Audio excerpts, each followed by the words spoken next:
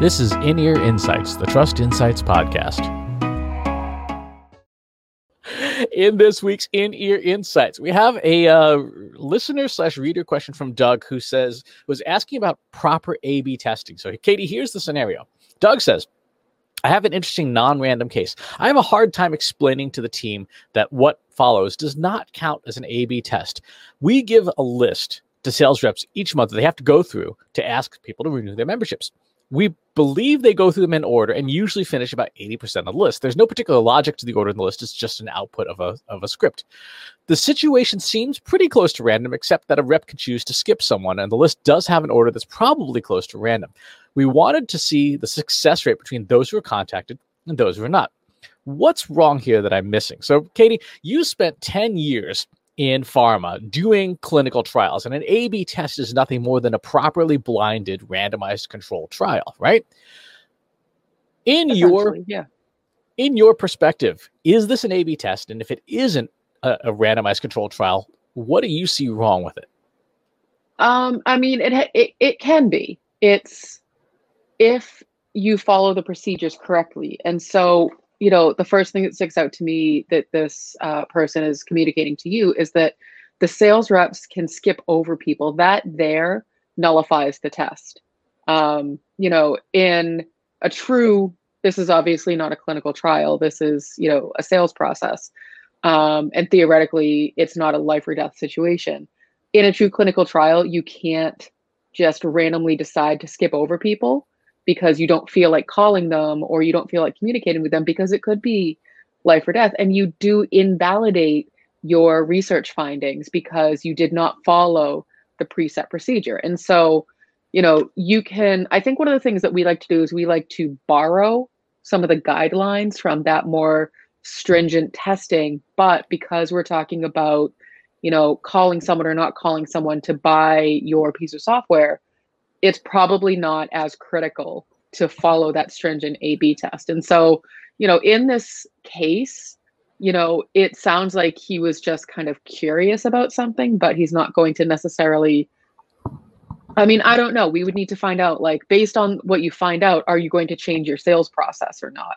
I mean, that's probably the first question. If it's more of just I'm curious, then it really doesn't matter if they're stringently following whether or not the sales reps are calling, not calling, communicating with the people on the list. What do you think, Chris?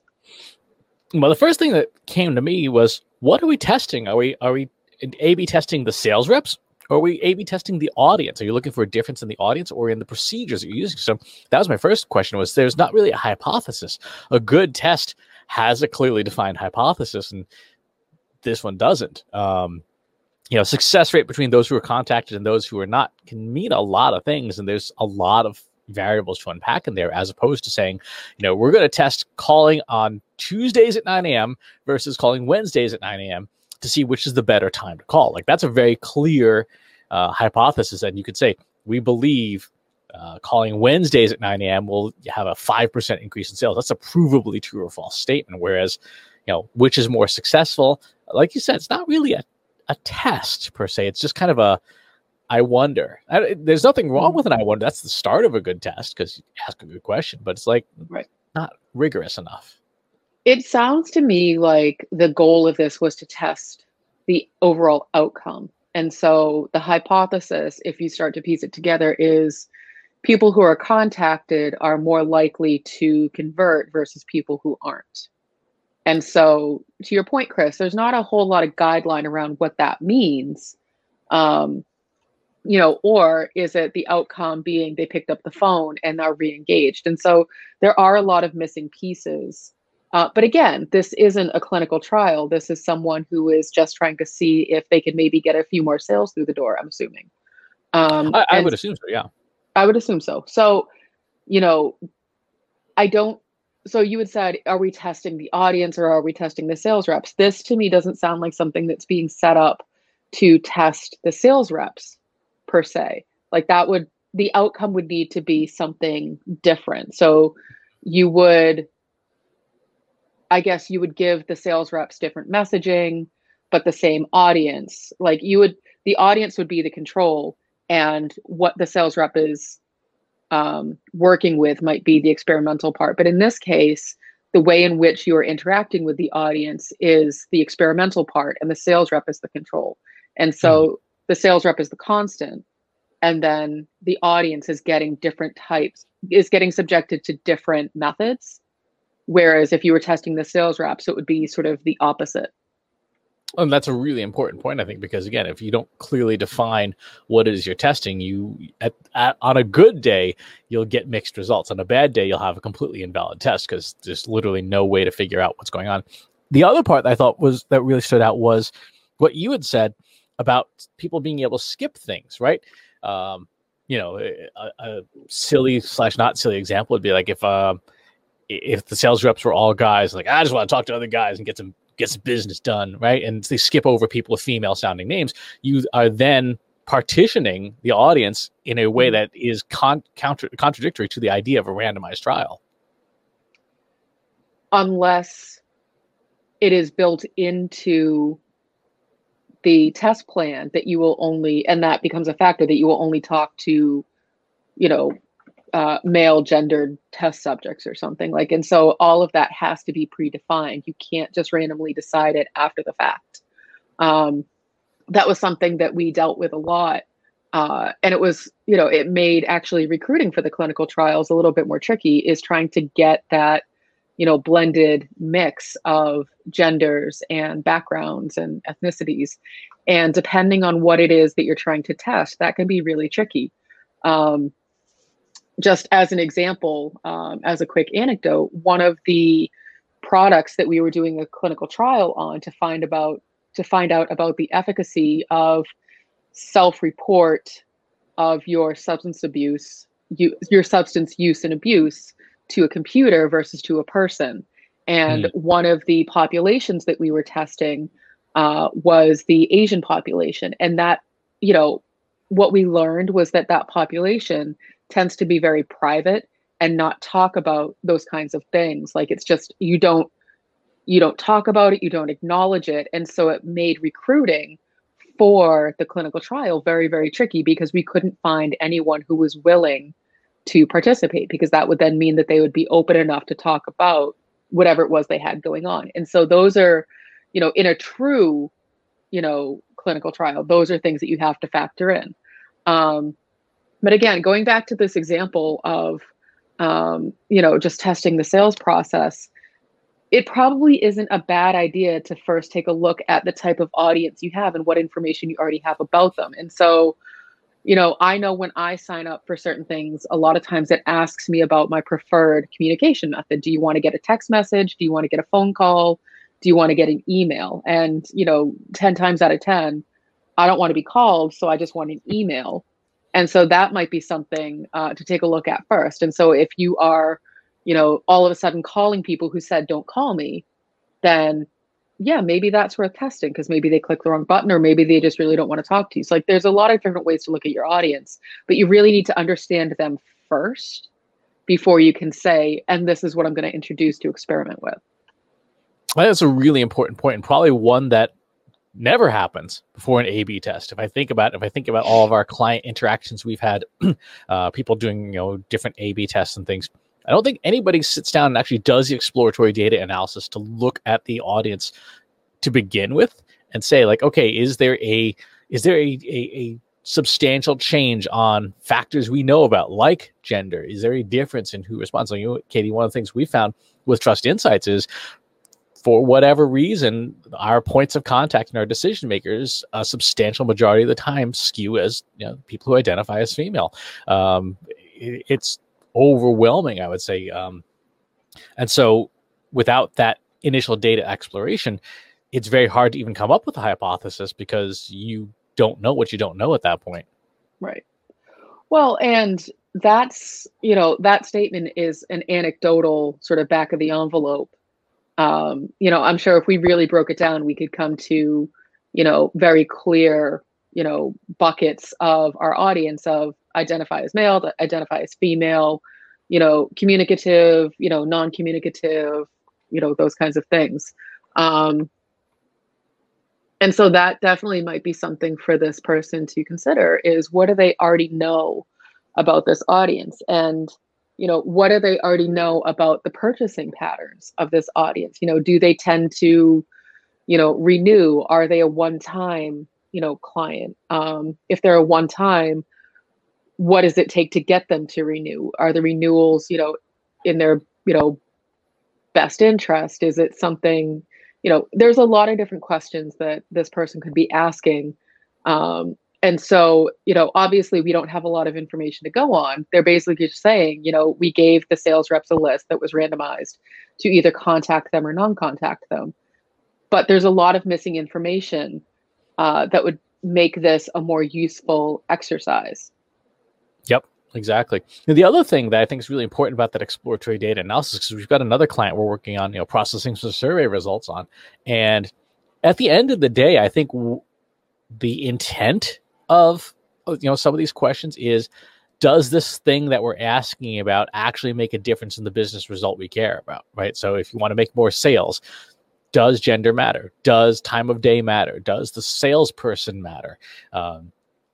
And one of the challenges I see with a lot of data analysis is that people put together tons and tons of charts and graphs and pie charts and all sorts of interesting visualizations and stuff. But they never actually sit down and answer the question, yes, we think this matters, or no, we don't think this matters, and then say, okay, we think this matters, let's build a test plan around it. It just kind of, as Avinash Kaushik says, it's sort of data puking, and it's left as an exercise to the reader to try and figure out, yeah, this is something we probably should test for. Mm-hmm. Yeah. And, so I guess that then begs the question of, why did this particular person decide to test this specific thing with the sales reps, communicate versus non-communicate? Anecdotally, my instinct would be that, you probably do want to be communicating with your customers. You probably do want to be giving them new information. So it is a little bit of an odd A/B test per se. When I think of an A/B test, it's more of, it's not the, control and experimental. It's more of the, okay, here's two things. Which one do you prefer, A or B? And so those are, when you really break down, those are two different kinds of tests.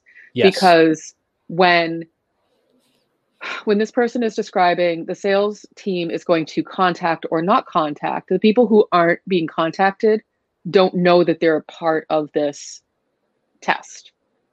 And so in an A/B test, you do know that you're part of the test, and you're given two options or two or more options, an ABC test or whatever.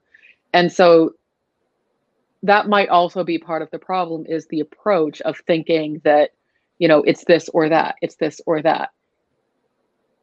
To the subjects in the test, they need to know they are this or that. They need to sign up to say, yes, I want to be part of this. And then they're given the instructions to say, you will either be given this or you will be given that. But again, we don't have all the information. It sounds like what's happening is they just decided, let's try this thing. But the consent from the subjects, being their customers, the audience, didn't happen. And so therefore, the audience doesn't know that they're part of this test. So it's interesting, because when we do a lot of A/B testing, like in Google Optimize, for example, on our web pages or in our email marketing software, again, the audience doesn't know that they're part of a test, right? You just see the version of the website that you see. But I think your point about the existence of a control or not is really important, because we've seen plenty of cases where marketers running tests badly don't have a control. They're like, okay, we have this button on the website, we're going to test red or blue, and the button's currently yellow. It's like, well, no, I mean, I guess you can do that, but if you don't have the yellow button in there as a control, you have no idea whether or not this is actually better in the same time frame. I think so. Experiment design is a part that's clearly lacking there. But again, the good news is that reputable software for doing this in marketing, like Google Optimize, for example, doesn't really give you a choice, right? You have to use control. You're not given a choice, but that differentiation between an A/B test versus an actual controlled trial, where there is a control and there's an experimental group, is really important. It's something that you should not go without, I would think. Well, and to your point, if let's say, for example, and again, I keep saying we don't have all the information because I don't want to misspeak about what this company is doing, but let's say the guideline is just communicate with this list, don't communicate with this list. Okay. There's a lot of different ways to communicate with a customer. You can email them, you can message them on social media, you can call them, you can text them. That's already 4 different things that you're testing compared to this other side of the bucket where nothing is being tested. And so let's say that the group that was communicated with does better. Great. You've tested 4 different things within that test. So you don't know which of those things was actually effective. And so you need to break it down a little bit more clear. And so if you were to say, I want to A/B test email versus DMing on social media, okay, that I can understand because each group is getting something. And so that would be a valid way to think about, understanding which communication method is more effective. Whereas if you're saying we're going to communicate with them by all means necessary versus not, you still don't have valid results because you don't know what worked. Exactly. And here's the part that I know for sure marketers don't test and don't look at, whereas the clinical world does, and the surveying world, if your market research is being done properly, does. And that's non-response bias. To your point, is there a difference not only in the people who responded, but also a difference in people who don't respond, right? People, for example, people in our generation and older than us are generally less hesitant about answering the phone, generally because we grew up with telephones, right? Mm-hmm. That was one of the primary methods of communication. Whereas people, for example, in my child's generation will not answer the phone, period, for any reason. And so you have an age difference there in a non-response bias where it's not just, person did answer, did not answer, did respond, did not respond. But the question we have to ask as data scientists is there a statistically significant difference in the people who didn't respond? Even when we're looking at our own marketing automation software, looking in things, retrospectively, is there a difference in people who do and don't open our newsletter, for example? Is there a difference in the people who do and don't come back to our website? And if so, is that difference statistically significant? And the question you always ask is, so what? Should we do something about it? Right. It may turn out, like in your example, if you're texting and emailing and calling and sending postal mail, and a certain percent of the population in the texting bucket doesn't respond, is there a difference? And if so, that might be a setting for a follow-up test to say, yeah, okay, these people who didn't respond to a text are all above the age of 55. Maybe we should try a different method. Mm-hmm. And that's absolutely valid. That was one of the challenges we would run into when we were doing our clinical trials, was getting people to show up and participate. And so when you're asking people to be a part of this thing, typically there needs to be something in it for them as well. And so it doesn't have to be like a monetary thing or some sort of, form of payment. But, if you are working with your audience to test different methods of communication, you also need to think about what's in it for them. What are they getting out of this? Like for you, that what you're getting out of it is the likelihood of increased revenue. But if I'm the person who's being contacted, if I'm the person who's being experimented with, what do I get out of it? Do I get a better user experience? Do I get more clear preferences around how I do and don't want to be communicated with? Am I being heard? Am I being listened to? Are you actually, responding to my feedback on the thing that you're trying to sell me? So like, what am I, the user, getting out of it? Not just what are you, the company, getting out of it? And I assume that is also part of experiment design, which, again, something that we don't spend a whole lot of time on in marketing. It's absolutely true, because we don't think about it in those terms. Marketing tends to be very selfish. And I mean that in the sense of, in my experience, and, we've all been guilty of this, we tend to think about it from the lens of, what do I need to happen? What do I need to communicate? What do I need people to know? And so I make it all about me, and I keep thinking about it from my perspective. And more intuitive, more empathetic marketers think about it from the sense of, what do my customers need to know? What does my audience need to benefit from this information? And so it's thinking about marketing just in that sort of flipped. And that's not easy to do, especially if you don't have a lot of that background information about your audience. But marketing does tend to be a very selfish thing. And you sort of, to go back to that comparison of the clinical trial, it doesn't matter what you want. All that matters is that you are working toward the hypothesis that you have set up that has nothing to do with you. It has everything to do with the outcome of the drug, the intervention, the, whatever the thing is.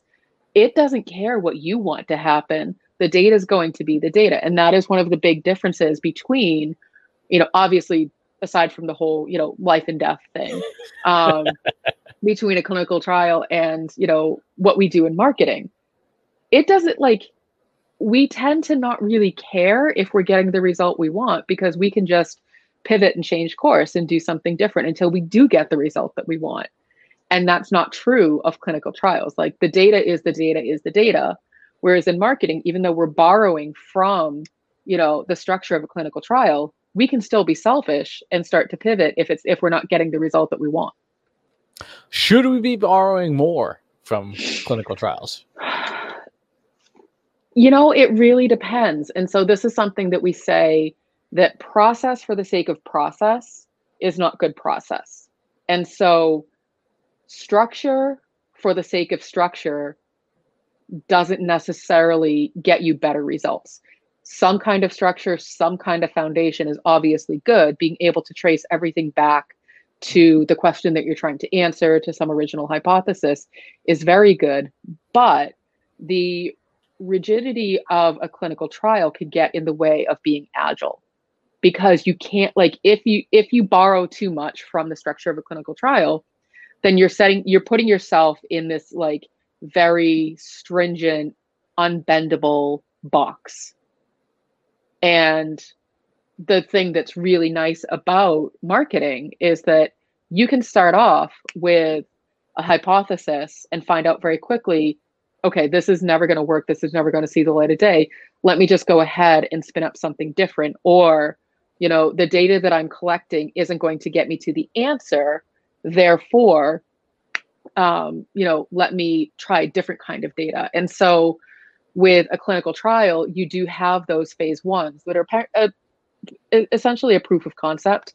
In marketing, what we've talked about is that exploratory data analysis part of the phase, where that's essentially that phase one.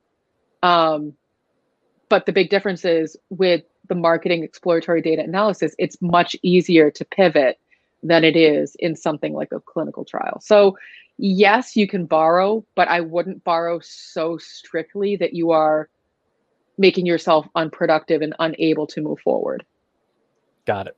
So to recap, is Doug's question of whether this is an A/B test accurate? The answer is no. It's in the form presented. It does not appear to be. A good A/B test is something that's clearly a trial, that has a hypothesis that's clearly defined, so you know what you're testing for, has randomization so that you're eliminating biases as much as possible, might even be blinded. Again, to the example of, should someone be able to skip based, calling someone? The answer is no. If you want it to be good design. So if you got questions about an A/B test, go ahead, Katie. Well, the other thing that I would add to that is that you have, a set of results that you actually do something with. Come on. That's crazy talk. Well, again, what's the point of testing if you're not going to make a change? Exactly. If you got questions about an A/B test that you're thinking about running, or you're thinking about designing one, and you want to ask about it, pop on over to our free Slack group, trustinsights.ai/analytics for marketers, with over 1,700 other marketers asking analytics questions, beginner and advanced alike, all day long. And wherever it is that you're watching or listening, if you want to get the show on the channel of your choice, hop on over to trustinsights.ai/TI podcast, where you can find every place that we do publish the show. Thanks for tuning in, and we'll talk to you next time. Want help solving your company's data, analytics, and digital marketing problems? Visit trustinsights.ai today and let us know how we can help you.